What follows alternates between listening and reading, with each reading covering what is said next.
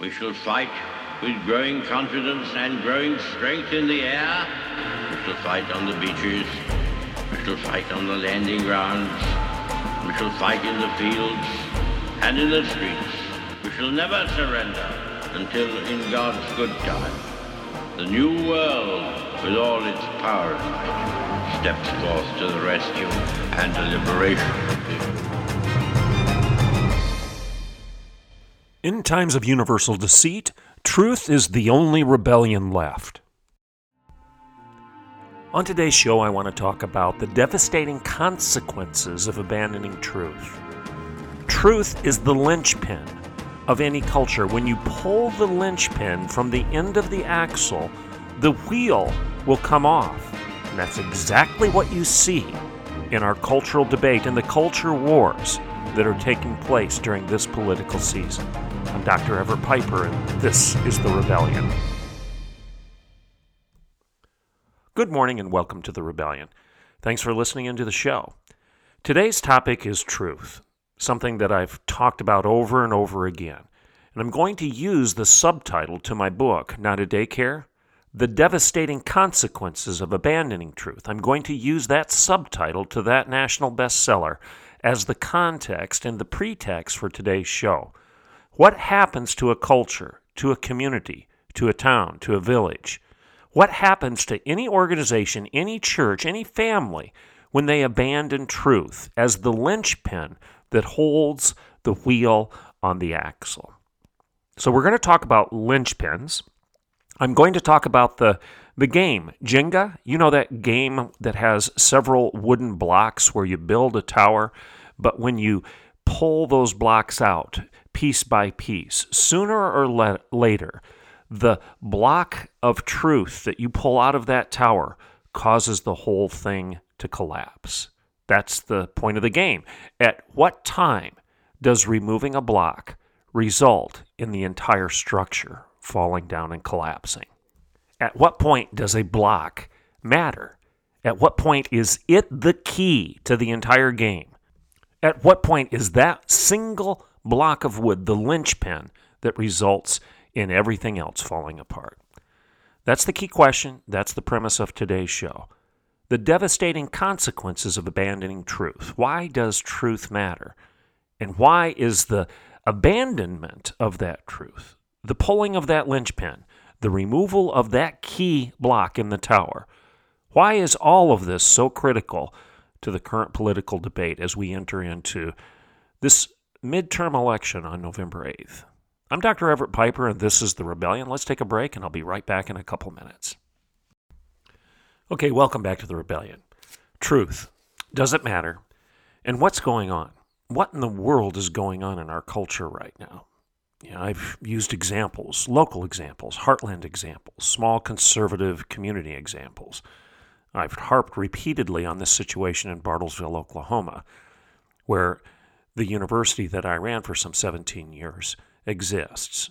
A conservative community, a community that celebrated in 2002 when I was hired as president, and when I waved the banner of the truth of Scripture and the truth of Christ, when I waved that banner and said, truth is an objective reality. It's revealed by God. It's not made up by us. In the academy, in the ivory tower, in politics, in the corporate setting, or any place else, we don't make up truth. We don't construct it. Truth is revealed. It's objective. It's out there. We pursue it. We find it. We embrace it. We try to understand more of it. We teach it. That's the goal of the university. That's the goal of the classical liberal arts, is to liberate men and women through the acquisition, the pursuit of truth. And I challenged the community here in Bartlesville, Oklahoma, and I said, the ivory tower is crumbling. Let's equate the ivory tower to the game of Jenga. We've constructed this tall tower over the course of history, over the course of human civilization, Western civilization. We've constructed this beautiful ivory tower of the academy, of the colleges and universities, of higher education, of the pinnacle of human achievement and learning, rationality, the pursuit of truth. We've emblazoned the words of Christ across many a library header from Europe to the United States, colleges and universities across the Western world, we've emblazoned the words of Jesus Christ himself when he said, "You shall know the truth, and the truth shall set you free." When I came to Bartlesville, Oklahoma, some 20 years ago in 2002 to take over the university, Oklahoma Wesleyan University, I waved that banner and I said, we need to return to the pursuit of truth as the goal, the reason, the purpose of education in the first place. And the community of Bartlesville celebrated. I remember when I said this in a Rotary meeting, not a tent revival, not a church, but a Rotary meeting here in Bartlesville, Oklahoma. I was interrupted while I was saying things very similar to what I just said. In the last minute of my preaching to you on this show, I said something very similar in Rotary, and I was interrupted by men in the back of the room who shouted, "Amen, it's about time." But yet the same community just a couple decades later is now having a drag queen party in a public park, and it's being defended. It's being celebrated by people who should know better, by GOP leaders, by corporate leaders, by pastors, ministers in the community. They're celebrating this drag queen performance in a public park where children as young as 6 years old, 7 years old, 8 years of age are being taught to give dollar bills to adult men who are performing sexually in front of them. We're grooming these children by teaching them to give dollar bills to sexual performers in a public park. And we won't enforce our own ordinances, our own laws. We have laws on the books. We have for decades in this community against lewd and lasciviousness and prurient behavior. But yet, we won't do anything about this performance. I've said it before. I'm going to say it one more time. I want you to keep this image in your mind. Adult men dressed up in knee-high leather boots, fishnet stockings, leotards, sequins, exaggerated wigs and makeup, culturally appropriating something that's not their own, acting like they're women when they're not, black-facing women, mocking them, putting on exaggerated makeup and costume to pretend to be something they're not. The same thing that whites did to blacks when they black-faced African Americans, mocked them, maligned them, exaggerated their appearance with makeup and costume. And now people that did that rightfully are being condemned for black-facing African Americans. But now the same political branch of our cultural debate and the culture wars right now is out there celebrating the exact same thing with regard to women. We're insulting women. We're suggesting that they're not real, that they're make-believe, that they're a fabrication, that they're a construct, that a female is not a fact, that women aren't true. There's no truth when it comes to the definition of what a woman is. Now, why do I continue to make such a big deal about this issue? Because I would argue that it is that one block in the Jenga tower, that when you remove it, the whole thing collapses. If you can't get this issue right, if you don't know that grooming 6-year-old boys and girls to the point where you've anesthetized their conscience by giving them dollar bills to hand to male adult sexual performers in a public park, if you can't tell me that's wrong, then something has collapsed in your heart, mind, and soul. You're not thinking rightly any longer. You've abandoned truth with a capital T, and you no longer even acknowledge that it exists. Like Pilate, who stood before Jesus Christ, said, "What's the truth? What's the truth?" He smirked and he walked away. That's what we're doing as a culture right now. We're essentially acting like Pilate, and we're crucifying the very truth that's before our very eyes. We're shrugging our shoulders in a nonchalant fashion and just saying, what's the truth? And we're sacrificing our own children on this altar of postmodernity. This is the linchpin. And I'm arguing right now, as I've argued many times, that if we can't get this human identity issue right, that if we pull that linchpin of how we define the human being. Out of the axle, the wheel of civilization will come off and the wagon collapses. The linchpin is truth. The linchpin is the definition of the human being. The linchpin is the recognition of reality as opposed to the subjective constructs and emotional existential claims, of our time. That all that matters is our feelings and the facts be damned.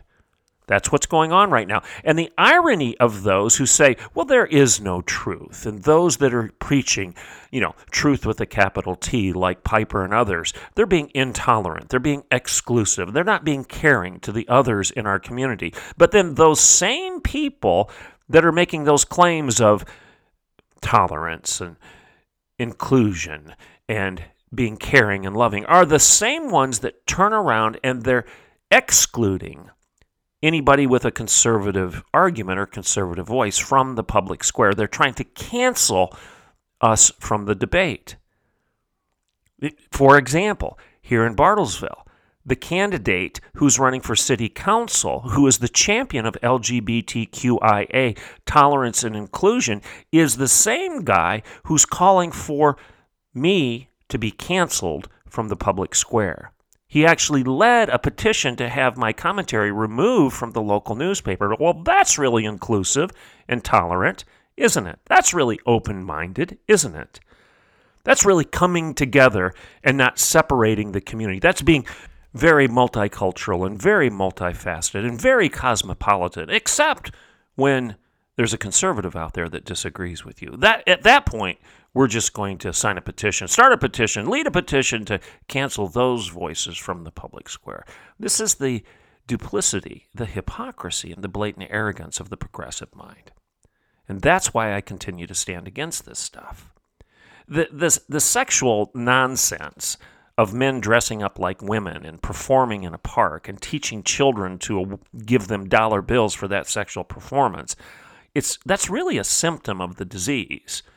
As disturbing as these images are, and as disturbing as it is that we've got GOP leaders in this conservative community actually endorsing this stuff by endorsing the man who's running for city council who's openly celebrating all of this crap, as disturbing as all of that is, I would argue that all of this is just a symptom of the disease.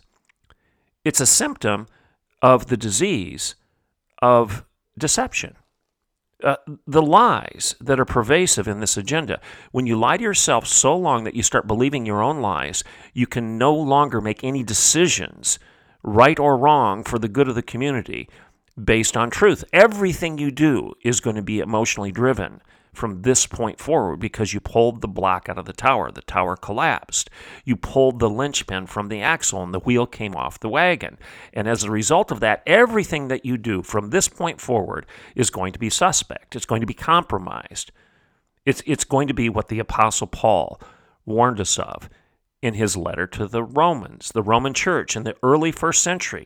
The Apostle Paul said, when you start worshiping the created, the construct, the fabrication, when you start worshiping the created rather than the creator, when you start worshiping your feelings rather than the facts, the existence of God, when you start ignoring that reality of God and you start constructing everything around you, your little idols that you're going to worship because you feel good about them, you're given over to a reprobate mind. You can't think clearly any longer, and everything thereafter is going to be poisoned by that particular ideology and that worldview. You can't drop a little bit of poison in a glass of water and then think that you can somehow avoid that poison while you consume that water. And that's what we've done in our culture right now, and that's why I stand vehemently against any candidate, Republican or otherwise, who has imbibed the Kool-Aid, bought the lie of subjective identity claims. It's not about sex. It's about lying about who we are as people. It's about lying about your supposed higher values of tolerance and inclusion. It's about the self-refuting duplicity of your worldview that causes you to claim the high ground of inclusion while you exclude anybody who disagrees with you. and you try to cancel them from even having a place in the debate. That's what's going on right now. And the fact that our Republican leaders in Bartlesville, Oklahoma can't get this right is stunning. It's absolutely stunning that those who represented this community as conservative legislators are now endorsing a local candidate for city council who can't tell you that a woman is real, that a female is a fact. They're actually endorsing a radical misogynist who believes that it's appropriate to insult women in a public park. They're endorsing a person who thinks it's appropriate to groom young children into this radical deception, this lie, to drink this Kool-Aid of exclusion and intolerance, this self-refuting duplicity of claiming that your feelings trump the facts and that that's who we are going to be as a community, as a town, as a village, that we're going to all come together by excluding everyone who disagrees with us. It's stunning that the leaders of this community have gone this far down this path. It's absolutely incredible that they don't recognize that the tower is teetering. It's unstable. It's ready to collapse, but yet they continue to pull that last block of truth out of the Jenga game, not recognizing this thing is going to fall apart immediately. In fact, it already is. It's inevitable. You've played this game before. You know that as the person continues to pull that block slowly away, that they're going to lose because there's no stability left. The foundation has been broken. And again, back to the analogy of the linchpin. You know, the linchpin is that thing at the end of the axle. There's a hole through the end of the axle, and you put this pin through it. It holds the wheel on. You pull the pin out, and the wheel is going to come off. What happens when the wheel comes off? The car, the wagon, the trailer, the wheelbarrow, whatever it is now dysfunctional. It collapses. There's an accident. There's a crash. So why do I harp on this issue so much? It's the issue of truth. It's not the issue of sex. It's not the issue of LGBTQIA per se. It doesn't matter. It could be heterosexual. It could be homosexual. It could be any lie or deception. It goes back to what Bill Clinton said during the Monica Lewinsky scandal. It wasn't about what he was doing privately. We could have disagreed with his private moral behavior. It was about his public celebration of defying the truth. Remember when he said, well, it depends on what the definition of is. That was his way of saying that there is no truth because I'm the one who decides. I get to define the definition of is. I get to decide what's true and what's false. I get to decide if this was sexual immorality or not. I get to decide whether or not I had a sexual relationship with that woman. He lied to us. But he was saying, well, it's not a lie because it depends on what the definition of is. It depends on what you define as a lie and what you define as truth. It's the devastating consequences of abandoning truth. It's the embracing of the postmodern worldview. I've told you before what the difference between pre-modernity and modernity and postmodernity is. And maybe that's a good way to kind of bring this show full circle. Let's go back several months when I spent several shows telling you the difference between pre-modernity, modernity, and postmodernity.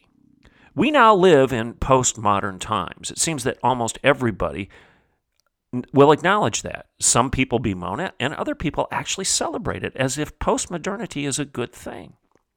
Well, again, if you divide all of human history into three basic categories, and I know historians out there listening to me right now are starting to cringe because they're saying that's too simplistic. Okay, fine, we can have that discussion later on.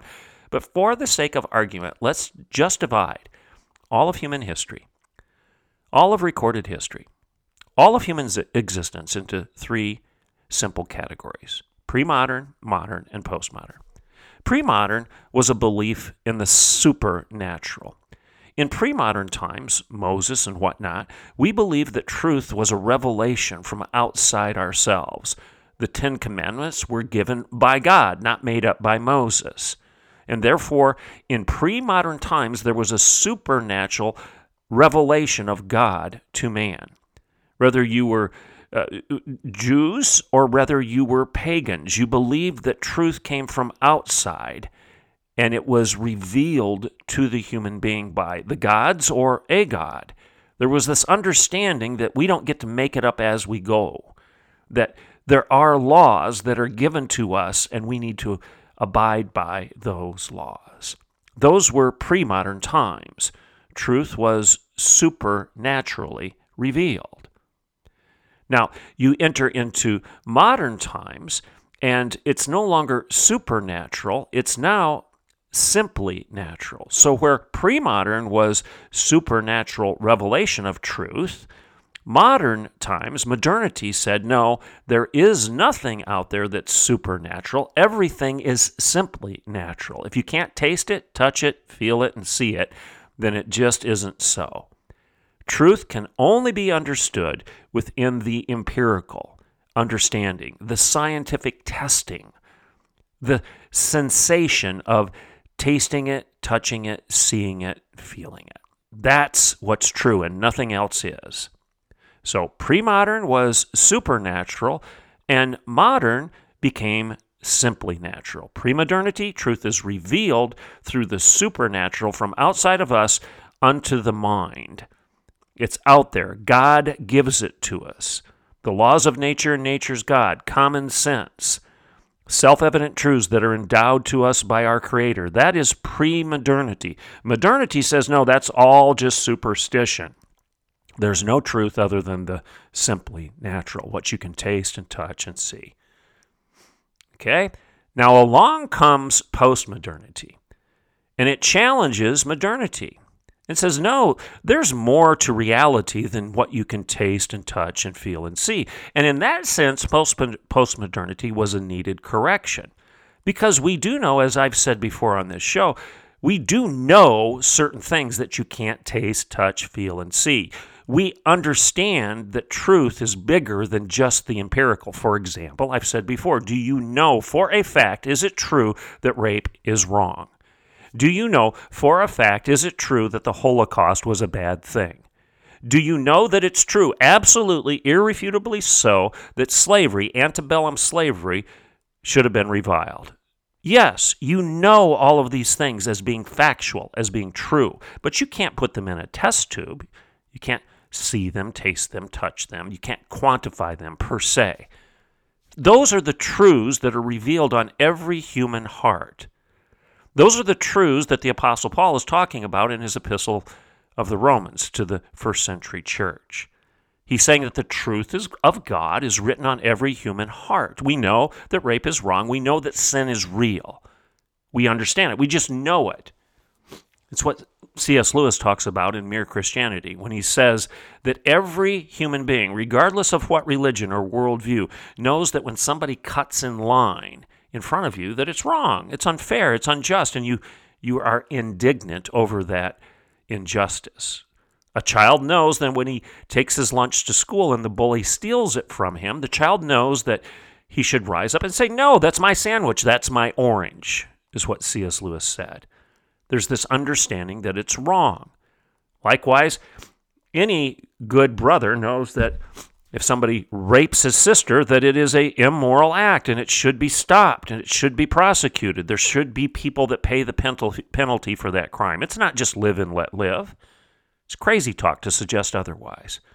So pre-modern, let me repeat, was the supernatural revelation of truth. Modern diminished the supernatural to the point of scoffing at it and claiming that it was just superstition and that there was no truth at all. Nothing is true unless you can test it in a tube.